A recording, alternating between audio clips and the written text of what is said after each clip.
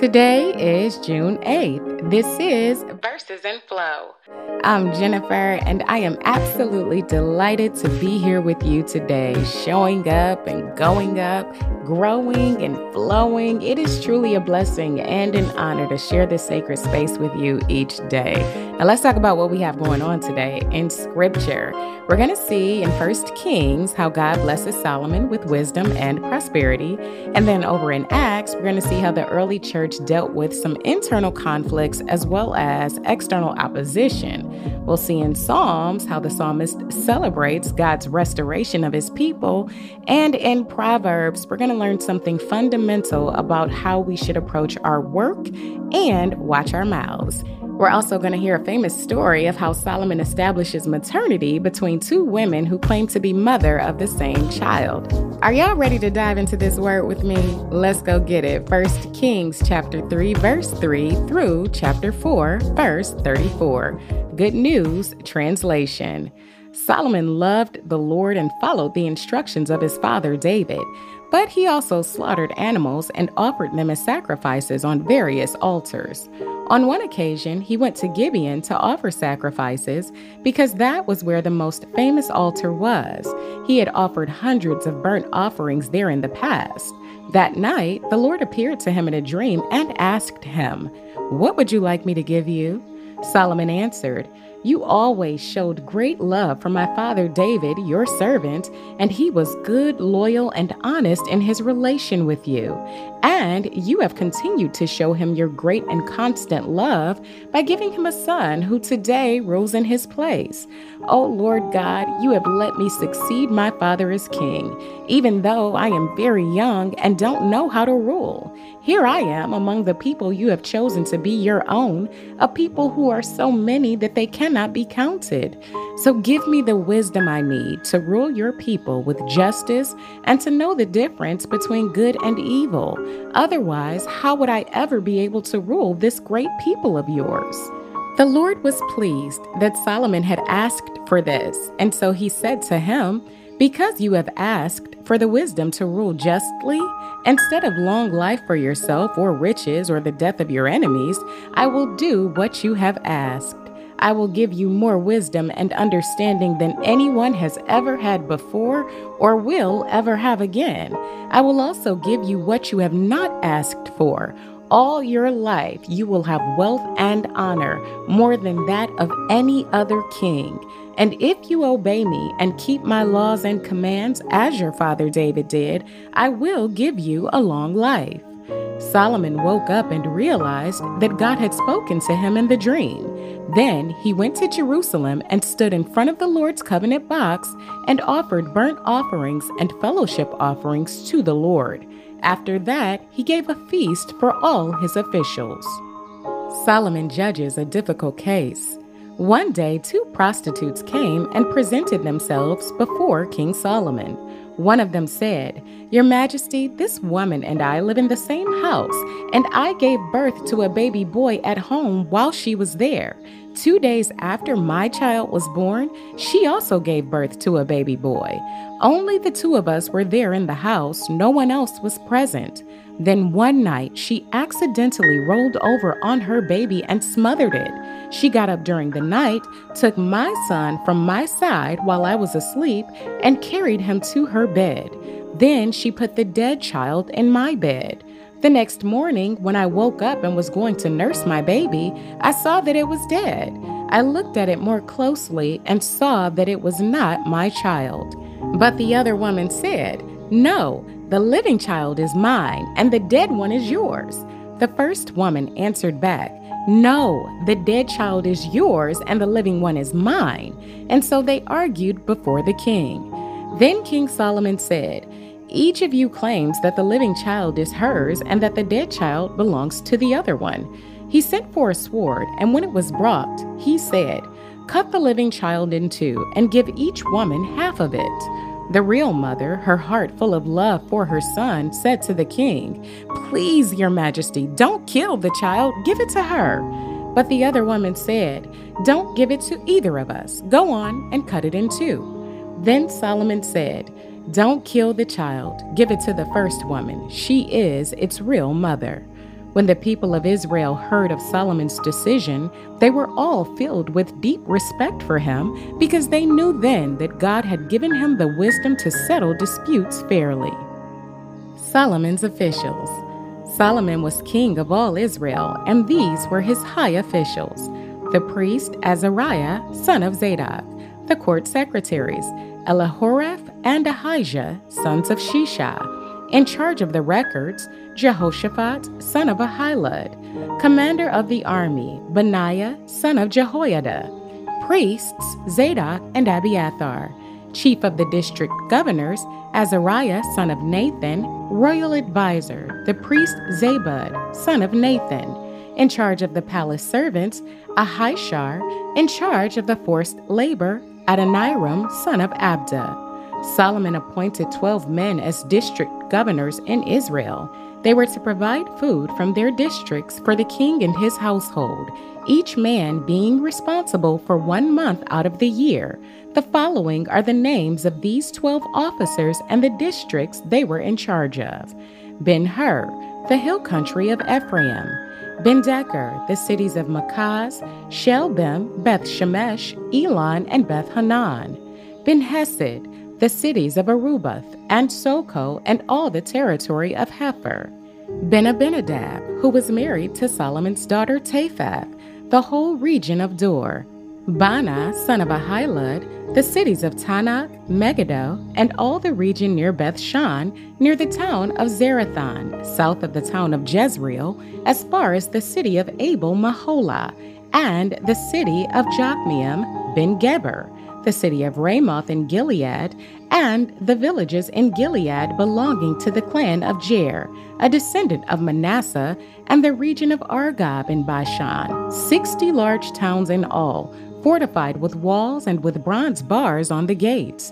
Ahinadab, son of Iddu, the district of Mahanaim; Ahimaaz, who was married to Basemath, another of Solomon's daughters, the territory of Naphtali; Bana, son of Hushai, the region of Asher and the town of Bealoth; Jehoshaphat, son of Paruah, the territory of Issachar; Shimei, son of Elah, the territory of Benjamin; Geber, son of Uri, the region of Gilead, which had been ruled by King Sihon of the Amorites and King Og of Bashan. Besides these 12, there was one governor over the whole land. Solomon's prosperous reign. The people of Judah and Israel were as numerous as the grains of sand on the seashore. They ate and drank and were happy. Solomon's kingdom included all the nations from the Euphrates River to Philistia and the Egyptian border.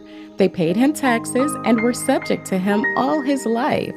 The supplies Solomon needed each day were 150 bushels of fine flour and 300 bushels of meal, 10 stall-fed cattle, 20 pasture-fed cattle, and 100 sheep, besides deer, gazelles, roebucks, and poultry.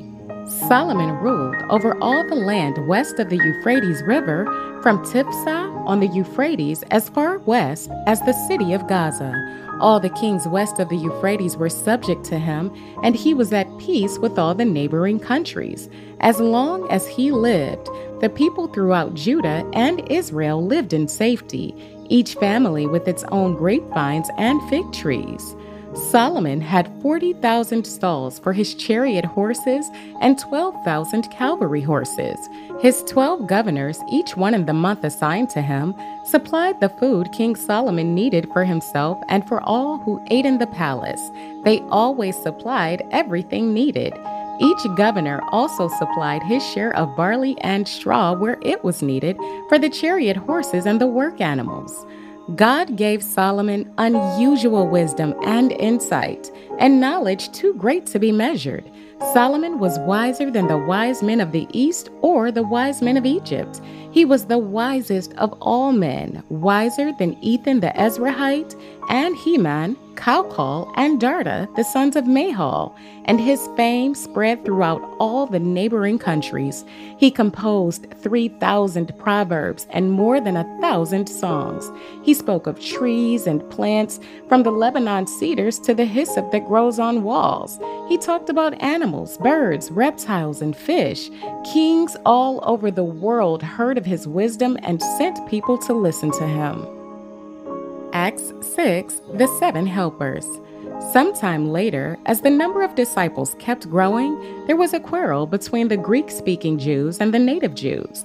The Greek-speaking Jews claimed that their widows were being neglected in the daily distribution of funds. So the 12 apostles called the whole group of believers together and said, "It is not right for us to neglect the preaching of God's word in order to handle finances. So then, friends, choose 7 among you who are known to be full of the Holy Spirit and wisdom, and we will put them in charge of this matter. We ourselves, then, will give our full time to prayer and the work of preaching." The whole group was pleased with the apostles' proposal, so they chose Stephen, a man full of faith and the Holy Spirit, and Philip, Prochorus, Nicanor, Timon, Parmenas, and Nicolaus, a Gentile from Antioch who had earlier been converted to Judaism. The group presented them to the apostles, who prayed and placed their hands on them. And so the word of God continued to spread. The number of disciples in Jerusalem grew larger and larger, and a great number of priests accepted the faith. The arrest of Stephen. Stephen, a man richly blessed by God and full of power, performed great miracles and wonders among the people, but he was opposed by some men who were members of the synagogue of the freedmen, as it was called, which had Jews from Cyrene and Alexandria. They and other Jews from the provinces of Cilicia and Asia started arguing with Stephen. But the Spirit gave Stephen such wisdom that when he spoke, they could not refute him. So they bribed some men to say, "We heard him speaking against Moses and against God." In this way, they stirred up the people, the elders, and the teachers of the law.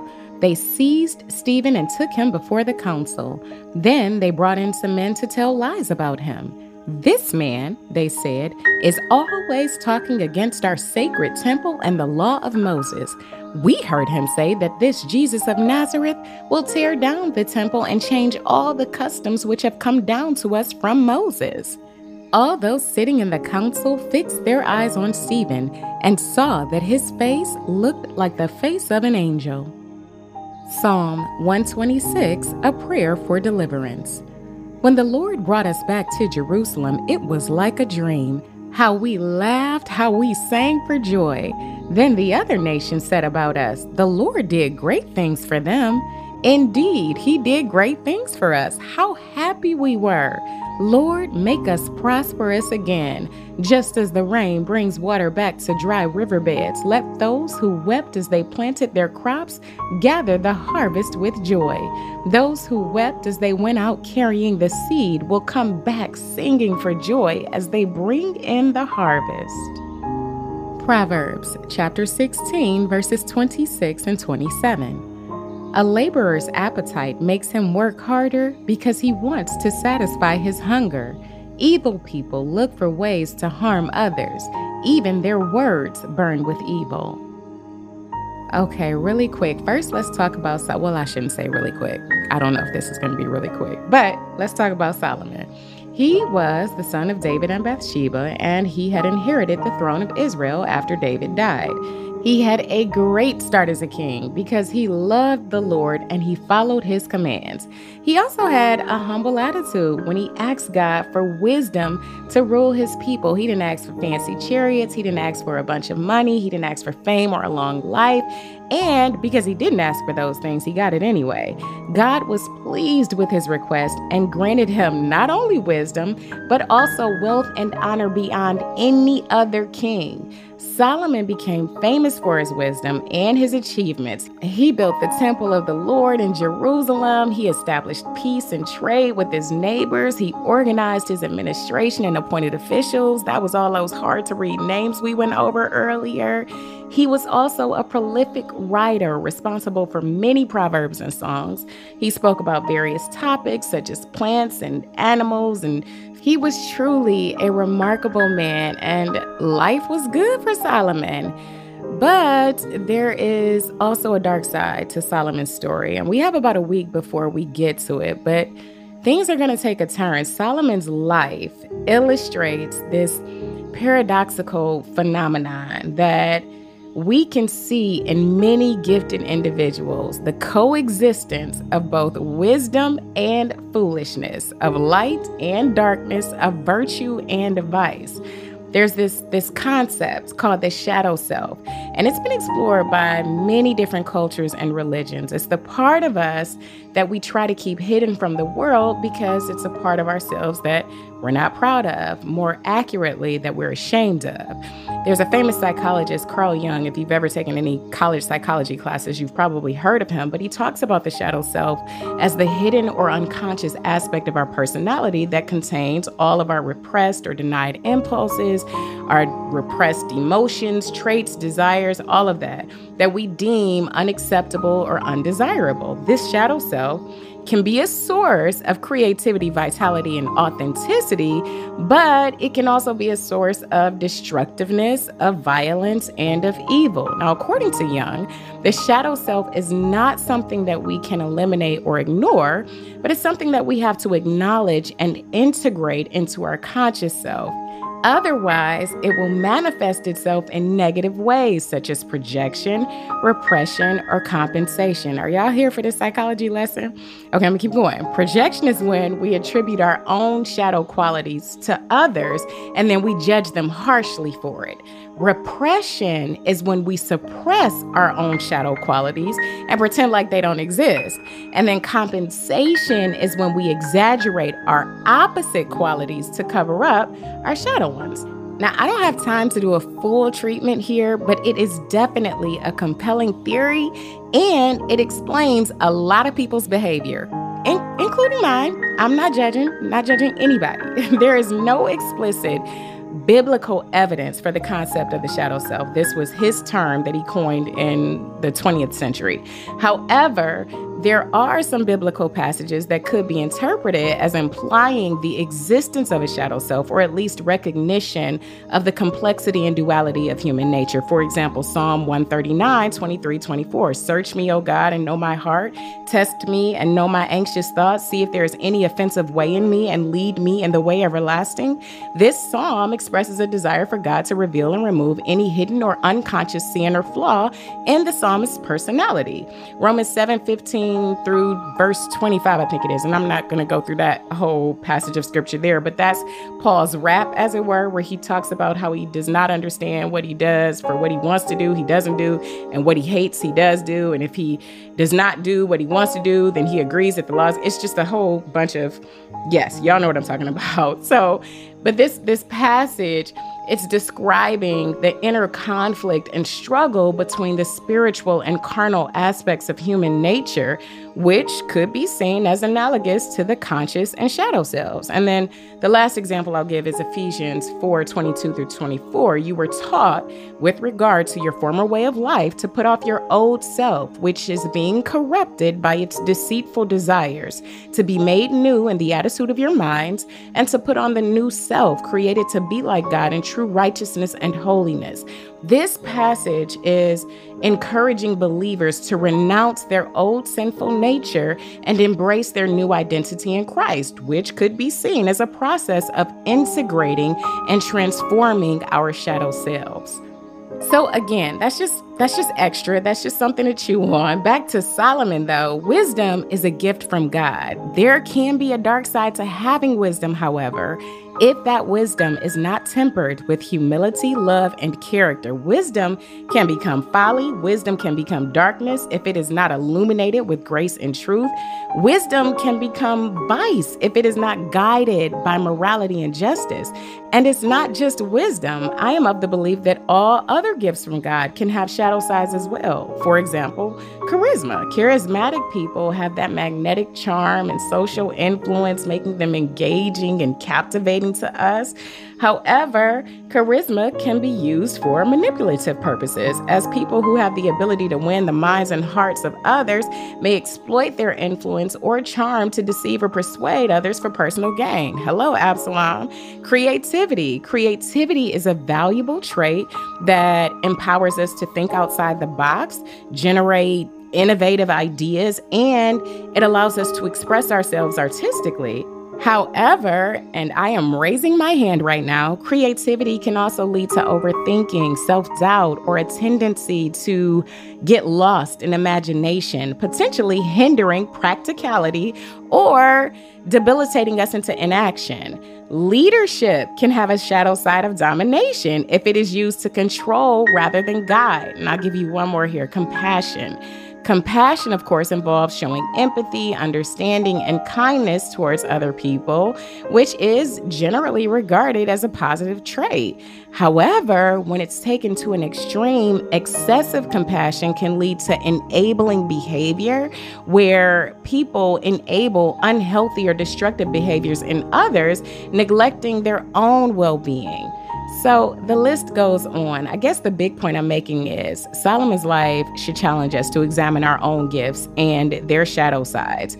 It invites us to ask ourselves, how are we using our gifts for God's glory and others' good? How are we acknowledging and integrating those darker parts of ourselves into our conscious selves so we're not caught off guard? How are we avoiding projection, repression, and compensation? How are we seeking God's grace and guidance to overcome our weaknesses and temptation? Are we being accountable to others who can help us stay on track? Are we even aware of what the shadow side is in ourselves? I think when we answer these questions honestly, it can lead us to the answers of how we can avoid the paradox of Solomon's life and embrace the harmony of God's design for ours. So let's pray. Dear Heavenly Father, Lord, we gather before you humbled by these stories and teachings that we've encountered today. Lord, in reflecting on the life of Solomon, we are reminded of the complexities we face as your beloved children. Like Solomon, Lord, we have access to the gift of wisdom, but sometimes we can stumble or compromise our devotion to you. Teach us, oh Lord, to seek your wisdom and not rely on our own, not for selfish gain, but to serve you and your purposes. Lord, may we be steadfast in our loyalty and our obedience, guarding our hearts from the allure of distractions and temptations that can lead us astray. Help us to recognize that all blessings flow from you, and in gratitude, may we use our talents and resources to bring about goodness in the world, in our families, in our relationships, in our communities. Lord, as we navigate our own trials and challenges, instill in us a wavering trust in your faithfulness. Lord, we praise you for your mighty works and for the mundane ones. Lord, we humbly bring our prayers before you, asking for continued restoration, liberation from any bondage. Lord, grant us the assurance that you will bring about beauty for our ashes in your timing. And like the songwriter said, you turn graves into gardens, bones into armies. You turn seas into highways, and you are the only one who can. Lord, there is nothing better than you, and we are grateful for the gift of your love, your presence, and your grace. Lord, may we always remember that you are the source of all goodness and that our lives are meant to be a reflection of your glory. Help us to be diligent and faithful in our work, using everything that you have given us to serve you and to serve others. May our words be filled with truth and love, and our actions be guided by your Holy Spirit. Lord, we ask for your continued protection as we go forth from this place. May your peace be with us, and may your light shine upon us. Lord, we pray all of these things in the name of your Son, Jesus. Amen. And our affirmation for today: I accept my flaws, amplify my strengths, and aspire to improve. I accept my flaws, amplify my strengths, and aspire to improve. And our aphorism: our virtues and vices couple with one another and get children that resemble both their parents. That is all I have for you today. Thank you so much for being on this epic adventure with me. You belong here, and we belong together on this journey. I love you, and if God says the same, I'll be right here tomorrow waiting for you.